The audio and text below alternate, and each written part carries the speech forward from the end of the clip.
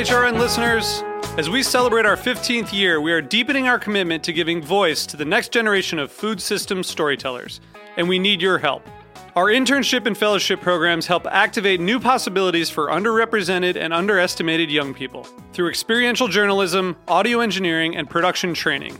Through these unique programs, HRN helps food equity stewards build essential workforce readiness skills that expand their potential and foster economic mobility. Please consider supporting these critical programs.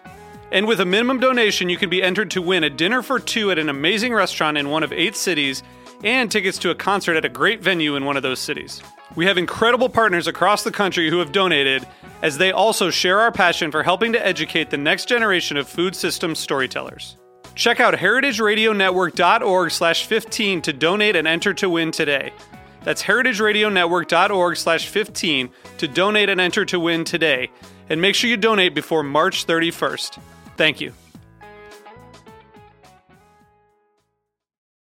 HRN has a brand new look, but we're sharing the same delicious stories.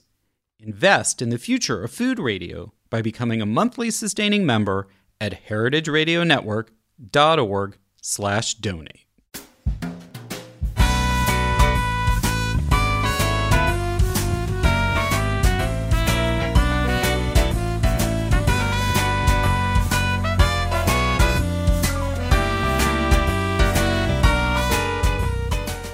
Welcome to Inside Julia's Kitchen, the podcast, Julia Child Foundation for Gastronomy and the Culinary Arts. I'm your host, Todd Shulkin, the Foundation's Executive Director.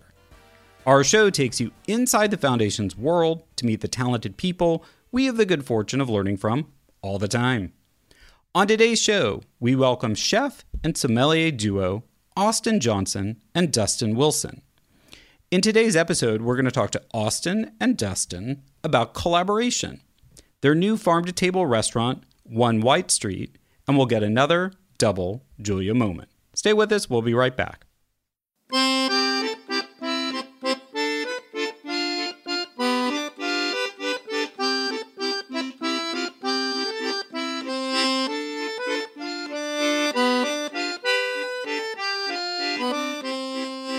As always, we launch the conversation with an inspiration from Julia. We're covering some of Julia's favorite topics today: a chef-driven restaurant, selecting great wine, and one that we haven't explored as much: the power of a great collaboration. While Julia generally took center stage, the creation of the book that made her famous, of course we're talking about Mastering the Art of French Cooking, was very much a collaboration. It started as a trio with Louisette Bertol and Simone Beck and Julia, and then Simca and Julia went the distance, even writing Volume 2 together. And then Julia worked closely with producers Russ Marash and Ruth Lockwood to make the French Chef TV series at WGBH. And that, of course, included great support from Julia's husband, Paul. And then later in Julia's career, she collaborated with producer-director Jeff Drummond and chef Jacques Pepin in the television shows, which also made her Cambridge Home Kitchen famous. Those collaborations all had a unified purpose: to elevate what we were cooking and eating at home and when we dined out. Julia offered clear and sound advice when she said, "We must never lose sight of a beautifully conceived meal." Two people who also believe in the power of collaboration to make that beautifully conceived meal is chef and sommelier duo Austin Johnson and Dustin Wilson. They've turned a Tribeca townhouse, formerly the location of John Lennon and Yoko Ono's Newtopian embassy, into a modern farm-to-table restaurant. 1 White Street is directly connected to its own dedicated Hudson River Valley farm. An Omaha native, Austin started cooking in his hometown at 14, and by 20 had landed at Canlis in Seattle with its then top chef, Jason Frenet. Diving literally deeper, he spent 6 months cooking aboard an Alaskan salmon commercial fishing vessel. By 2010, Austin was working in New York City for chef Daniel Humm, the Michelin 3-star and once best restaurant in the world, 11 Madison Park. After stages at Noma in Copenhagen and Uitsluis in the Netherlands, Austin re-teamed with Humm in New York to open the Nomad restaurant. 4 years later, he moved to Paris, becoming executive chef at Frenchie, where he earned a Michelin star while running the group's 3 restaurants. Dustin, an entrepreneur and master sommelier, co-founded Verve Wine in 2016, an online wine retailer with physical locations in New York City, San Francisco, and Chicago. With more than 20 years of experience in hospitality, he's been a sommelier at some of America's best restaurants, from Frasca's Food and Wine in Boulder to the Little Nell in Aspen and RN74 in San Francisco. Also an 11 Madison Park alum, having served as wine director for several years, you may recognize his voice if you're a fan of the acclaimed wine documentary Somm and its sequels, in which he's been profiled.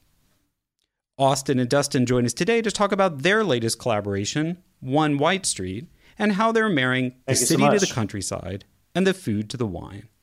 Welcome to the podcast, Austin and Dustin. Thanks a lot.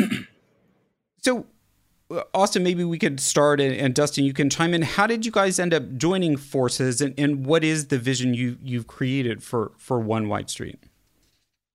Sure. I hate to deflect the first question, but Dustin tells this story so much better than I do. I'm going to let him tackle the how we met kind of story, because I feel like he just tells it better Austin than I do. Met, it's funny, we both worked some of the same restaurants. I was at EMP, he was at EMP. I was part of the Nomad opening as kind of very involved in the wine program in the beginning and helping to train and things like that. But he and I actually never really overlapped. So we know a lot of the same people and run in the same circles, but never worked together at either of those restaurants. But, being a wine guy, I do a lot of wine traveling. And I was with a good buddy of mine, Thomas Pastuszak, who is the former wine director of the Nomad Hotels. And we were in France, and I think we were visiting the Rhone Valley at that time. And this was, I think, maybe like early or mid 2018, I think, something like that. And we were heading out the next day, flying back to New York. And so we were heading out of the Rhone and came up to Paris, and we had one night in Paris to hang out before we flew out early the next morning. And of course, we're looking for somewhere fun to eat. And Thomas recommended that we try to go to Frenchie. And I, of course, had heard of this restaurant and had actually taken care of some of the team of Frenchie at EMP during my tenure there. And always wanted to go, but heard it was very difficult to get into. And luckily, Thomas knew Austin, who happened to be there at the time, because those two did work together. So it was as simple as Thomas just shooting a text over to Austin saying, "Hey, I'm with my buddy Dustin. Can we swing by?" And he, of course, Austin, being the hospitality guy that he is, set us up really nicely over in the wine bar. Frenchie, they've got the restaurant on one side of the little street there. They've got a wine bar on the other side of the street. So we went to the wine bar and sat there, and Austin came out and said hello, and then he cooked for us and hung out a little bit. I think we, shared some wine, maybe had a beer or something like that. And it was just an amazing experience. And I remember watching him do his thing, and it was really cool to see a chef be able to kind of bob and weave in the way that he was. He was over in the wine bar kitchen, then he was over in the restaurant kitchen. He's preparing courses. He's overseeing his team. He's meandering through the dining room and chatting with guests and hanging out with us. And I was like, wow, this guy can just do it all. And I just remember being really, really impressed and just had a great time. And came back to New York, and I think we ended up just kind of staying in contact after that for several months. And I can't remember exactly what kicked it off, but I just remember that meal, and I remembered Austin, and I'm like, man, if I was ever going to open a restaurant again, I'd love to do something with that guy. And so I just reached out, and we were chatting. I was like, I was asked, hey, what are your plans? And, he did mention that eventually he would love to get back to New York at some point in time. He'd love to do his own restaurant. So I kind of threw it out there. I was like, hey, well, if I could help make this happen, would you be interested in doing something together? He said, absolutely. So that's kind of what kicked it off. And luckily, I was able to round up some folks to kind of believe in this little vision that we had, and helped us find a space. And and here we are. So that's kind of the path. It's been a long one. It was 3 years ago at this point. But it's been a lot of fun getting this going.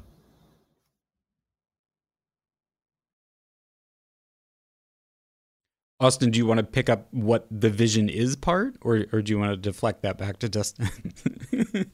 Yeah, no, sure. Well said, Dustin. I always appreciate that. But what Frenchie was, and what I loved about Frenchie, and what New Yorkers loved about Frenchie, because it was such a destination restaurant, not just for Parisians but also tourists, was that there was several concepts going on. There was a really kind of fine dining tasting menu restaurant on one side of the street that was really, really small and intimate. It was only 24-seat restaurant with the kitchen probably the size of a New York City closet. And across the street was this like really fun, hip, loud, delicious wine bar that, had a queue of 30 people outside every night before we opened, and was just as much of a destination restaurant as that tasting menu was. So, in terms of being in charge and kind of running this incredible street and this incredible group, I was really challenged creatively to create what I thought was Michelin-starred food, for half of my day. And then the other half was kind of a little bit more kind of wine bar, a little more casual style food. Things meant a little bit more for sharing or small plates that just come as they're ready. So it really was running two restaurants with two concepts. And after doing that for several years, I just kind of fell in love with it. I was challenged, as I said, creatively, and the staff was different, the service was different, the equipment was different, the timing, the ingredients. And, when it came time to kind of start to think about my own space and my own restaurant and how I really wanted to live my career in this city, it was kind of, it was just obvious to me that I wanted to have this kind of dual concept. I mean, it's just barely a dual concept. It's really just a great restaurant with a couple different ways of eating. But so what we have here is a 4-story townhouse, and as I mentioned in Paris, Frenchie was across the street. The wine bar was across the street, and Frenchie to go was down the street, and the produce shop was again across the street. And in New York, it's a little bit tougher to do that. So what we've done is taken kind of that Frenchie concept and done it vertically. So downstairs on the ground floor, we have a really small, fun wine bar with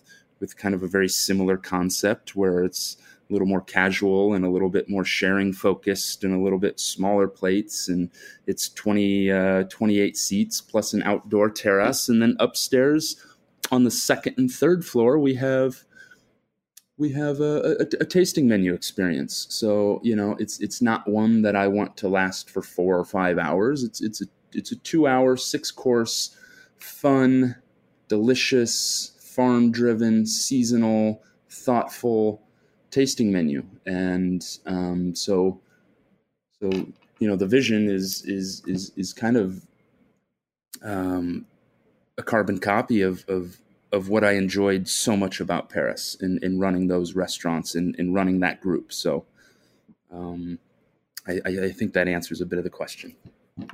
No, very well. And since we have French in mind from that conversation, is it French style food, or how would you describe the style of the food that you're going to offer? Sure. Yeah. It's a question I'm asked all the time. And my roots, I am technically trained French, working with Daniel Hume and Jason Franey and in some beautiful Four Seasons properties. I'm a French trained cook, culinarian chef. But that doesn't mean that you can't take your foundation and your French techniques and apply it to flavors and ingredients that are inspired from around the world. So, I think we can get into the history of this building a little bit later. But the cuisine here is a true sense of farm to townhouse, given our link to the farm in upstate New York. And I also call it Utopian cuisine, which is cuisine that is not met with any boundaries or any borders. It's again French technical, but globally inspired, with New York State ingredients in New York State seasons. And yeah, maybe let's just take this moment to talk about the farm part of the story. And like, was that part of the original discussion you and Dustin had, or was that something that happened in some other form or fashion? I'll tell you, working in Paris made me the luckiest cook in the world, because it's not every day a cook from Nebraska gets the opportunity to spend a serious chapter of their life in Paris, and also at a high level in Paris. The products, the farmers, the ingredients, the spices, the seafood, everything in France is just better than what I saw growing up cooking throughout the United States. And that's not a knock on the United States. There's amazing products all over. I mean, I was pulling the freshest fish out of the ocean for another chapter of my life, but your kind of day-to-day onions, carrots, sunchokes, tomatoes, it's just better in France. And coming back to New York, I wanted to continue working with what I thought was the best products, and I felt like the only way to truly do that was to create a farm with really serious farming techniques, things that surpass organic standards, really bringing this kind of this French inspired farm idea back to the Hudson Valley. And I just simply didn't want to go to the Union Square Farmers Market for 5 days a week and battle for the same sunchokes that every other chef is battling for. I'd rather just grow my own, grow a unique variety, and do it for this restaurant. The farm was really a part of the plan from the beginning. Okay, and so it's a little like the Stone Barns model, except for the fact that Dan Barber's done that sort of outside of New York City, and this is a way to kind of bring it direct to a downtown restaurant. That's correct. Yeah. I think, if I would love to have a restaurant 30 meters from the farm. I think that's brilliant. I think Stone Barns is brilliant. It's been a huge inspiration for us. And a really fun fact about our farm is, we consulted with a gentleman by the name of Elliot Coleman, who's really kind of the Thomas Keller or even Julia Child of what is small agriculture. What is Stone Barns? And Elliot Coleman actually created Stone Barns. He created the layout and really consulted on that entire farm property. And he also did the same for us in upstate New York at Rigger Hill Farm. So, we consulted with the best, and Stone Barns is very much an inspiration to what we're doing. So now, have you been able to pull French quality ingredients out of that Hudson Valley soil yet, or sort Absolutely. of where are you in the? No, totally. Our first season was an absolute surprise. We weren't sure. Our farmers and our really talented farm team was curious about the soil. We weren't sure, but an absolutely smashing first year with great yields, great flavor, incredible. And we take cover cropping on the farm extremely serious. We're cover cropping 50% of our soil 100% of the time. So where we grew tomatoes last year is now a cover crop of daikon and buckwheat and really things that are amazing for our soil. And then we moved all our tomatoes this year onto what was cover crop last year. So we're always giving back to the soil and and it's just going to continue to elevate our produce. Do you think the cover crop will end up on the menu in some form or fashion, or do you need to till it all back in? No, it's so funny, because Danny Morale is the farm manager. His cover crop this year was daikon, which produces incredibly gorgeous flowers. Last year was a lot of buckwheat, which is also beautiful. So a lot of stuff that he's used to just kind of trampling down and tarping over and tilling back into the soil. When I go down there with my chef team, we're like, whoa, let's pick all these flowers first, or, let's do something with all this beautiful stuff. So it's incredible what I get to learn from him and vice versa. Dustin, want to come back to you. So how does your expertise as a sommelier in the wine business then kind of complete the picture of Austin's cooking and the farm? Tell us about what you have in mind. Yeah, I think, great food is kind of the foundation, and we really love, adding a really solid beverage component onto that.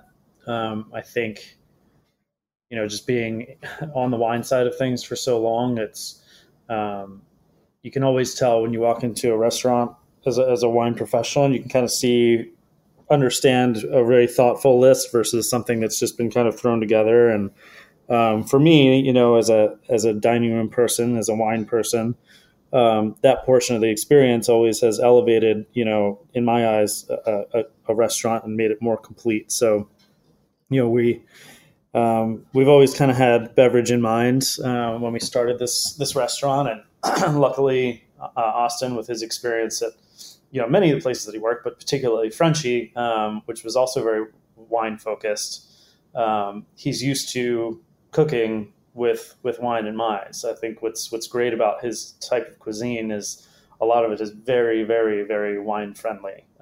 So there's like a really beautiful marriage of the cuisine and the wines that we'll have.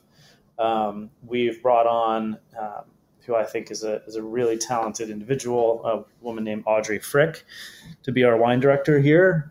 She is kind of cut from the same cloth as myself. She spent a lot of time with Bobby Stuckey out in Colorado, at both his flagship restaurant Frosca in Boulder, as well as his newer restaurant in Denver called Tavernetta.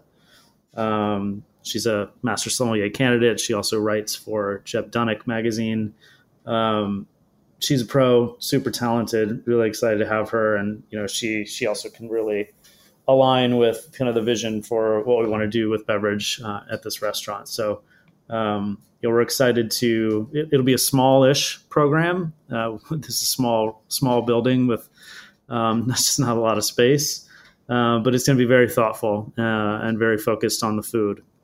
So I think what we're planning to do is have a lot of things that sort of rotate through the course of the year. A lot of core items, of course, but then a lot of wines too that will be brought in depending on the time of the year, and really focused on the ingredients and the seasonality of the food that we're getting from the farm. So kind of taking that element of the food component and the ingredients from the farm and matching that with what kind of wines get placed onto the list and are poured by the glass and with pairings and things like that. So I don't want to use the word seasonal necessarily for wine because I don't believe that's a thing. But in this case, the wine is going to be very focused on the type of food that we are serving and the ingredients that will be on the plate. So in that case, it kind of is. And will you have any wines from Newtopia? Well, Newtopia is everywhere, so yes. Is it going to be, so it's not focused on either necessarily exclusively French wines or New World wines. It's going to be, what can people expect? Yeah, the program will cover, it'll be a global program, wines from all over. Let's say the core focus of the program is going to be that kind of focus on the ingredients and the menu and the food. B, wines that are made in a kind of a minimalist style. And that what we mean by that is basically just a lack of manipulation, wines that are authentic to their sense of place, that are kind of hands off in the process, but very well made and very clean. And it'll be a mix of kind of classic things as well as more contemporary types of wines. And there's also going to be a heavy focus on kind of the diversity of not only the places, but the people behind the wines as well, kind of giving representation to people from all different types of backgrounds, and showcasing a lot of wines from that point of view as well. Got it. All right, we're going to take a break, and we're going to come back, and we'll go a bit more big picture, talking with Dustin and Austin about our post-pandemic dining future from their perspective. Stay with us.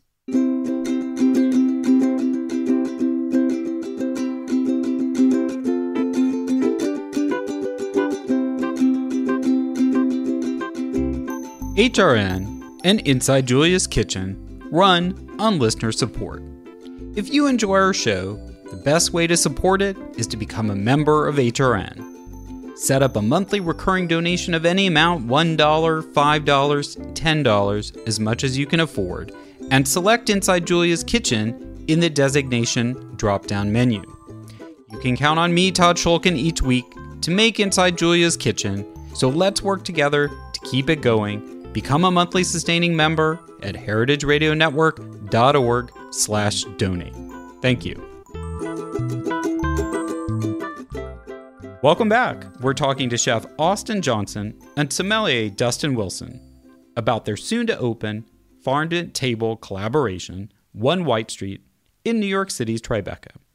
So, it's a little bit in fits and starts. It seemed like one day we're hopefully moving into a post-pandemic, if not COVID-free world. The next day maybe we're 2 steps back, but we're, I think, at least making some progress. So I was curious what you guys think about how much the pandemic has impacted hospitality in terms of, is it forever changed, or are we kind of gradually creeping back to when you first sat down and started planning for One White Street? I can take the lead on this one. Kind of a loaded question. I have a lot of opinions about this, but I would say there are things that we're doing, and then there's things that kind of have my opinions about the industry overall.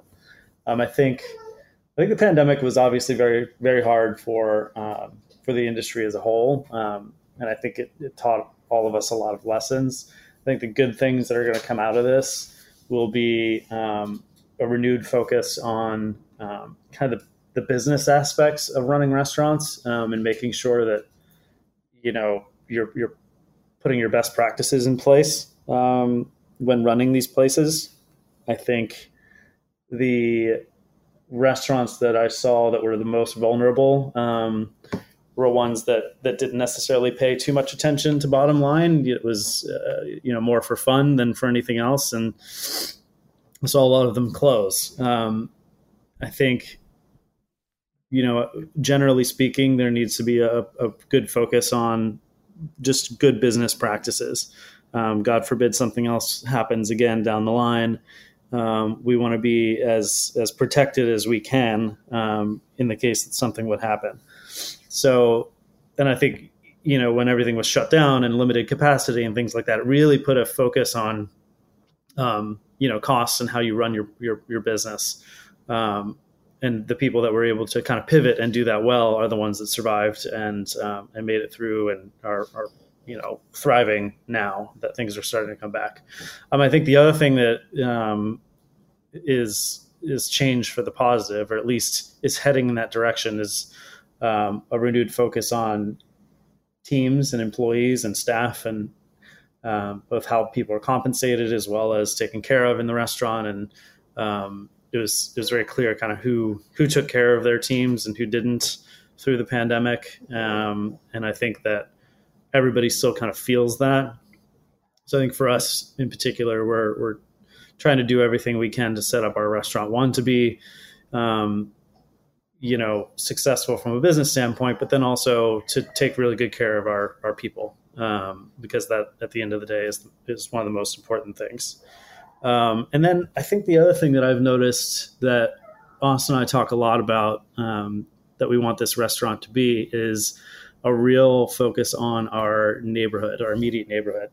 I think given the scope of this project and given our backgrounds and what we're doing here, I think it's going to draw some attention, which is a great thing. But we don't want to get too ahead of ourselves. We want to make sure that the first priority for us is really taking care of our neighbors and being a good neighbor to this area and our community, and making sure that we're not shooting for the stars necessarily so much that we forget about the folks right around the corner from us. So we want to make sure that that's our top priority. And I think something else I saw during the pandemic was the restaurants that did that well, stayed busy, at least busy enough, and had a loyal following. Because if you were a restaurant that was more destination or relied on a lot of tourism, the tourism was gone for a long time.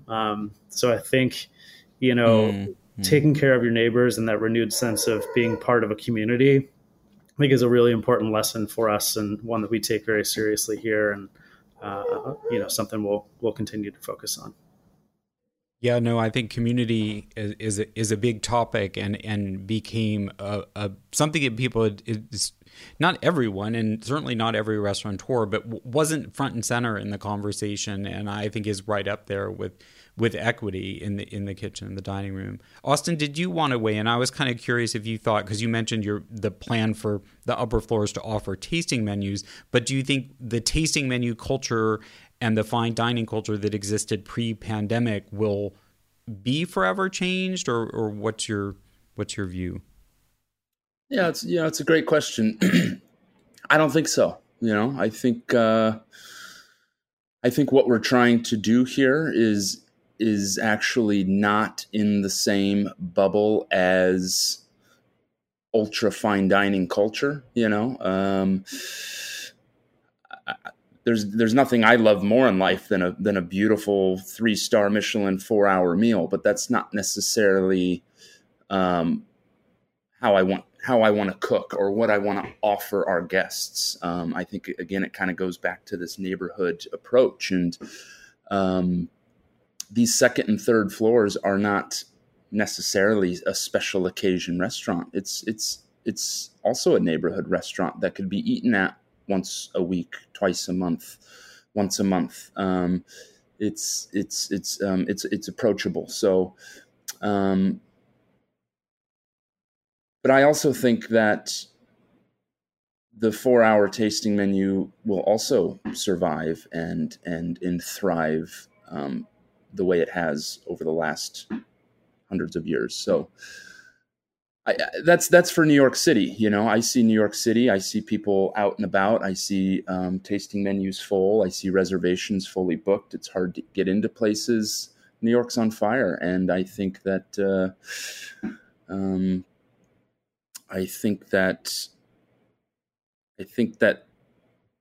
things have changed, but not forever.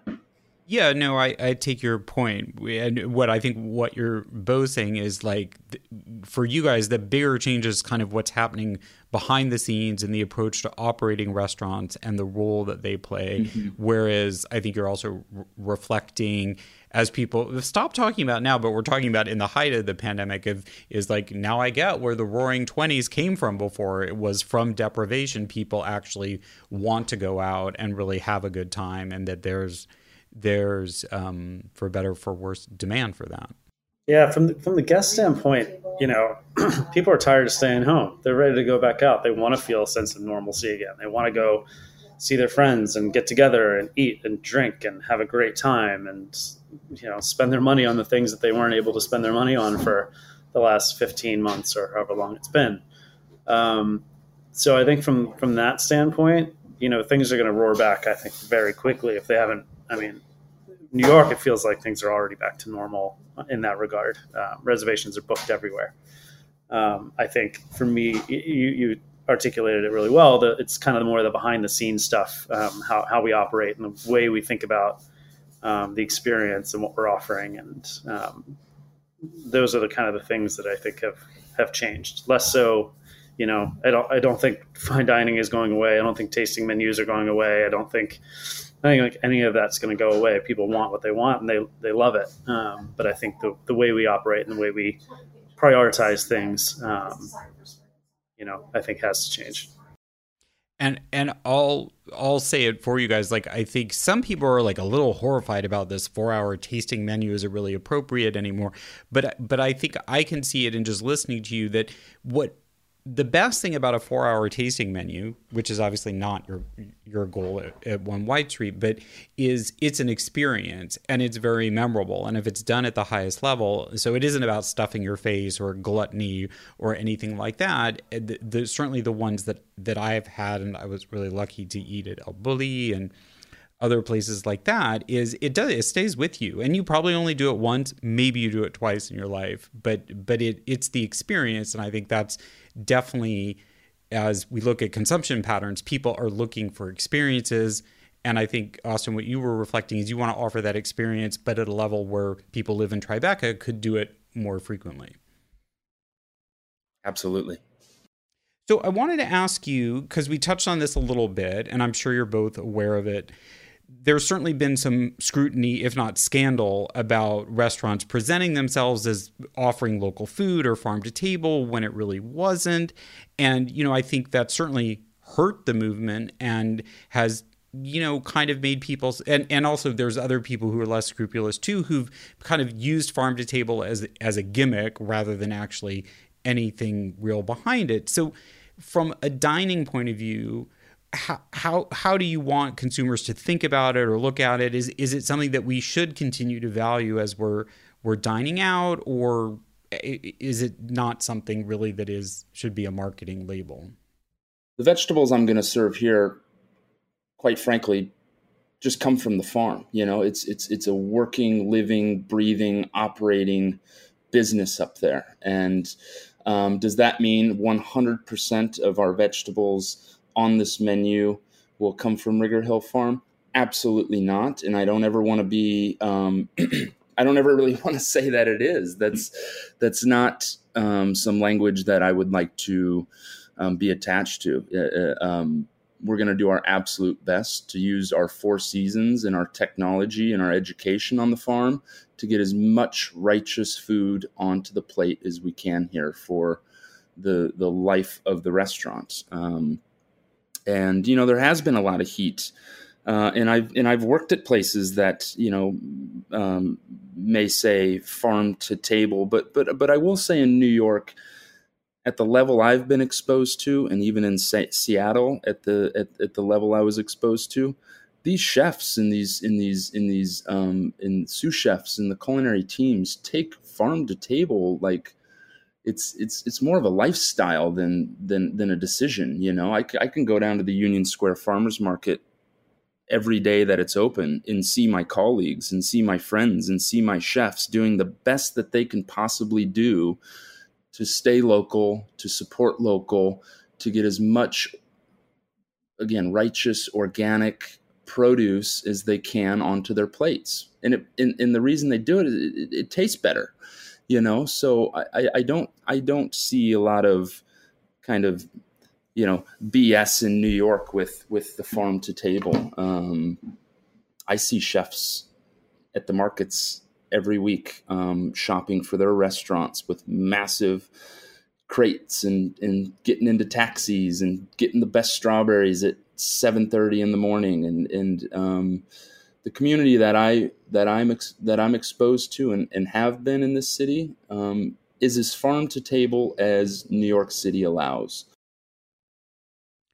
And Dustin, I was struck by, when I was trying to pin you down to what wines are going to be on your wine list, I was struck by what I felt like you were describing, but I'm putting words in your mouth, so I'll let you answer, is that you're kind of looking for a similar vibe out of the wines you're going to carry, that they come, whether they come from an organic wine producer or not, but they come from wine producers who have a similar aesthetic to what you're trying to achieve at One White Street and with what you're doing at Rigger Hill Farm. Am I correct in that perspective? And then I was curious if also through Verve Wine, whether there's some wines you might recommend that you're excited about that have come through that you had this summer. Or for summer drinking. There's no such thing as a summer wine, of course. We prefer to work with smaller producers that really care about their land and kind of farm appropriately, and then in the winery, really take care to allow the wine to become what it wants to become in as much of a hands-off process as possible. I'm trying really hard to avoid saying natural because that just has its own connotation. But it's, attention to farming, and it's attention to a non-manipulative way of making wine.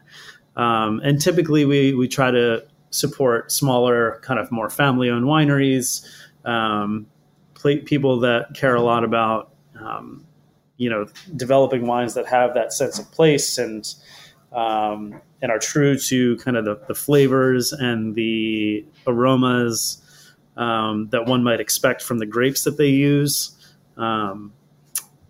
If that all makes sense, we tend to stay away from kind of the bigger brands and more mass production type of things. So I guess in that sense, it does sort of follow some of the ethos of the farm, and just the care that goes into everything from how the land itself where the vines are growing is cared for, to how those actual plants are cared for, to how the grapes are harvested, to the process start to finish of making the wines. And then of course, for us, it's also really important that they taste really good. So, we take time to make sure that the wines are clean and that they're correct and they are delicious and they're a good value for the price. And all of those things are really meaningful when we kind of select the wines. That makes sense. And for any recommendations that you've got at Verve Wine for drinking right now in the summer? Are you all about rosé, or are you thinking differently? What? Yeah, this time of year for me, it's I can kind of drink lots of different types of things. My main things, I guess, would be lots of higher acid, crisp, crunchy white wines. I'm a big fan of Chenin Blanc, whether it's from the Loire or elsewhere. Had some really good ones from California, some fun South African wines. So those are great. Riesling, of course, is always good this time of year. Anything that's got a lot of nice acidity and brightness to it is just, these hot days is really refreshing. And then I also, big fan of rosé too. And rosé, I feel like it can come from anywhere these days and can be really good. And then for reds, I'm a really big fan of the chillable reds. Usually lighter, brighter acidity red wines that have low tannin, usually paler in color. Things like Gamay or Trousseau or stuff along those lines. Even certain Grenache types of wines can be really fun that way. Give them a little chill and serve them on a hot day, and it's really nice. So that's tends to be what I get into this time of year. Well, now I'm pretty thirsty, so thank you. And we're going to take another break. And when we come back, we'll have another double Julia moment. Get in touch. Send us an email or a voice memo to contact@juliachildfoundation.org. Or better yet, tweet us @JuliaChildJCF and let us know what you think about today's show. So speaking of great collaborations, join the Santa Barbara Culinary Experience, me, and Julia's great nephew, Alex Prudhomme, in conversation with Julie Cohen and Betsy West, the Oscar-nominated filmmakers of RBG. We're bringing you an exclusive first look at their new documentary about Julia's life and legacy. Come celebrate Julia's birthday with us from wherever you'll be on August 15th. Make sure you're registered at spce.events. Stay with us. We'll be right back. When you flip anything, you just have to have the courage of your convictions, particularly if it's sort of a loose mass like this. Well, that didn't go very well. See, when I flipped it, I didn't have the courage to do it the way I should have. But you can always pick it up, and if you're alone in the kitchen, who is going to see? From Julia's immortal words, we move into our last segment, which we call the Julia Moment. Here's when we ask our guests to share their favorite Julia memory, moment, or how she might have inspired them in their career. Austin, tell us, what's your Julia moment? Sure. I got into cooking very, very, very early. I was born and raised in Omaha, Nebraska. I grew up in a kind of meat and potatoes family. Cooking wasn't a huge part of my upbringing. My grandparents weren't making me wash lettuces on a milk crate or anything like that. I didn't have kind of your classic intro into cooking, but I did have this culinary high school instructor. She was in charge of home ec and the cooking classes, and I started cooking professionally in a restaurant at the age of 14. So by the time I got to high school, I was like, my fettuccine Alfredo game was on fire. And, I was already in love with cooking. I was watching Iron Chef every single night of the week until 4 a.m. Like I was in it. Emeril Lagasse and of course Julia Childs. And as I kind of started going through high school, I was terrible at math. I was terrible at everything but cooking. And so I started taking kind of advanced cooking classes, which, certain days of the week allowed me to leave high school early and go into a professional restaurant and cook a lunch service. And so other days of the week we would stay at school. And I will never forget, Mrs. Biting, who I still give so much credit to for my culinary journey. She would play Julia Child, and I felt like I was maybe the only one in the class truly paying attention. And again, I was in it. I was addicted to cooking on television, and Julia was a really, really, really huge part of that. And her French bass and everything about it just kind of got me addicted to the idea of one day possibly having the opportunity to cook a dish in Paris. And what I was able to experience and achieve and accomplish in Paris, I give a ton of that to Mrs. Biting. I give a ton of that to my mother and father for the work ethic they put in my blood. And I give a lot of it to Iron Chef, the old one, and I give a lot of it to Julia. So that's kind of my moment, and it's in my blood. So I think that's a great one. And I was struck when you were talking about your experience at Frenchie and how it spoiled you for wanting to never give up on the French produce you had to work with in your career, even when you went back, that I felt like you were infected just like by France, just like Julia was. And that it's wonderful to hear that even as much as France has modernized for better, for worse, that passion that was instilled in Julia from being there was instilled in you as a next generation. So, yeah. Infected is a great term. You leave that, you put your hands on those vegetables for 3 years. It's I'm telling you, it's just a different ballgame. Yeah. Terroir. So on terroir, yes. Let's ask the sommelier. Dustin, what's your Julia moment? Sure. So unlike Austin, I did not have cooking at top of mind at all when I was growing up. My family, we weren't culinarians by any stretch, and I come from a pretty humble upbringing, and we were mostly eating microwaved things and whatever could was kind of cheap, and I didn't really have any exposure into like great ingredients or cuisine or anything like that until much later in life. And even as I started working in restaurants when I was a teenager, I worked at a lot of different kind of chain places for a long time. And as I was growing up, that was my thought of what great restaurants were, what good restaurants were. It was like spoiled if I got to go to Olive Garden, one night for dinner. That was like a special night out. So it wasn't until, I kind of started learning a little bit about wine, and mostly that was for a waiter job that I had in Baltimore for a while, that I started kind of getting interested in that sort of world.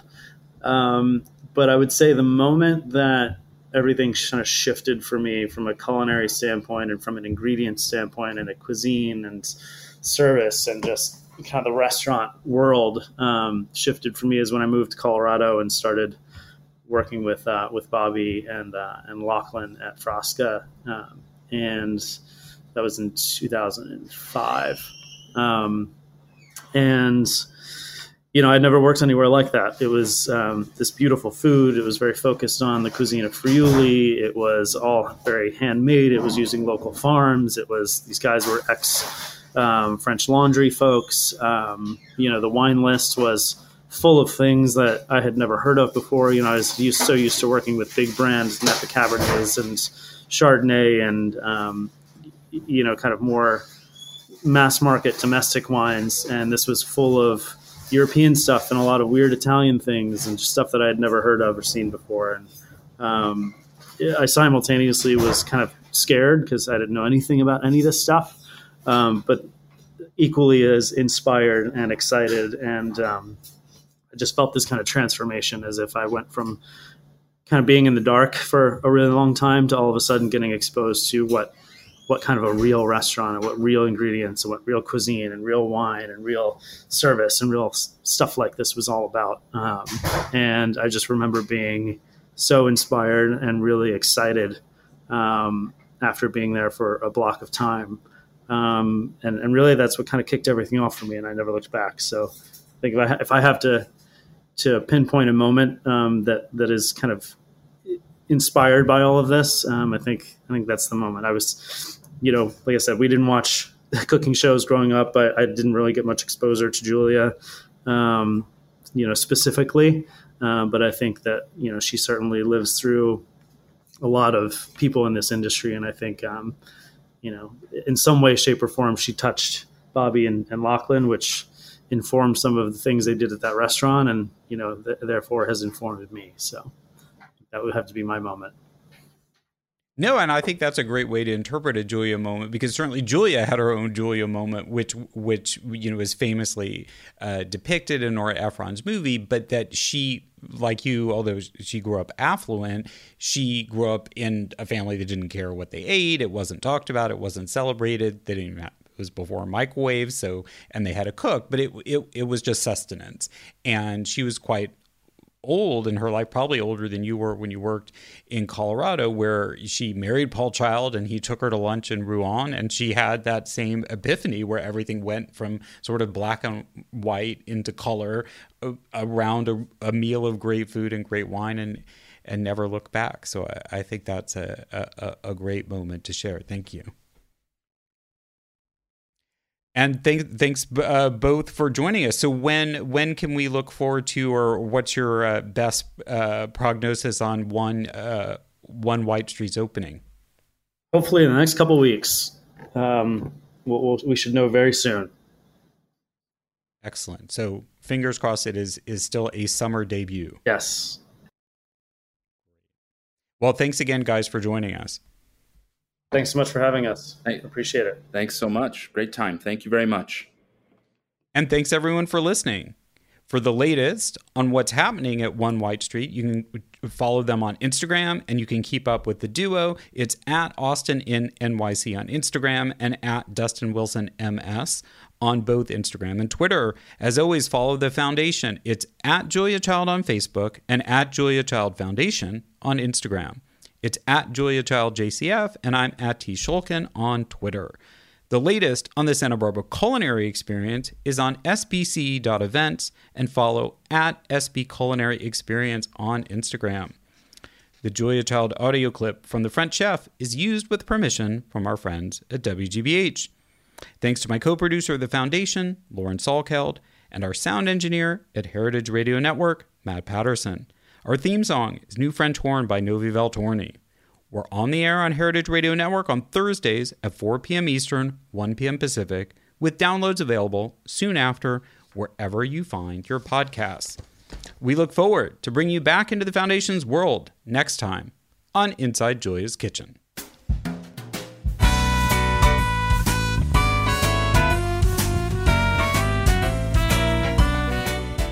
This program is powered by Simplecast.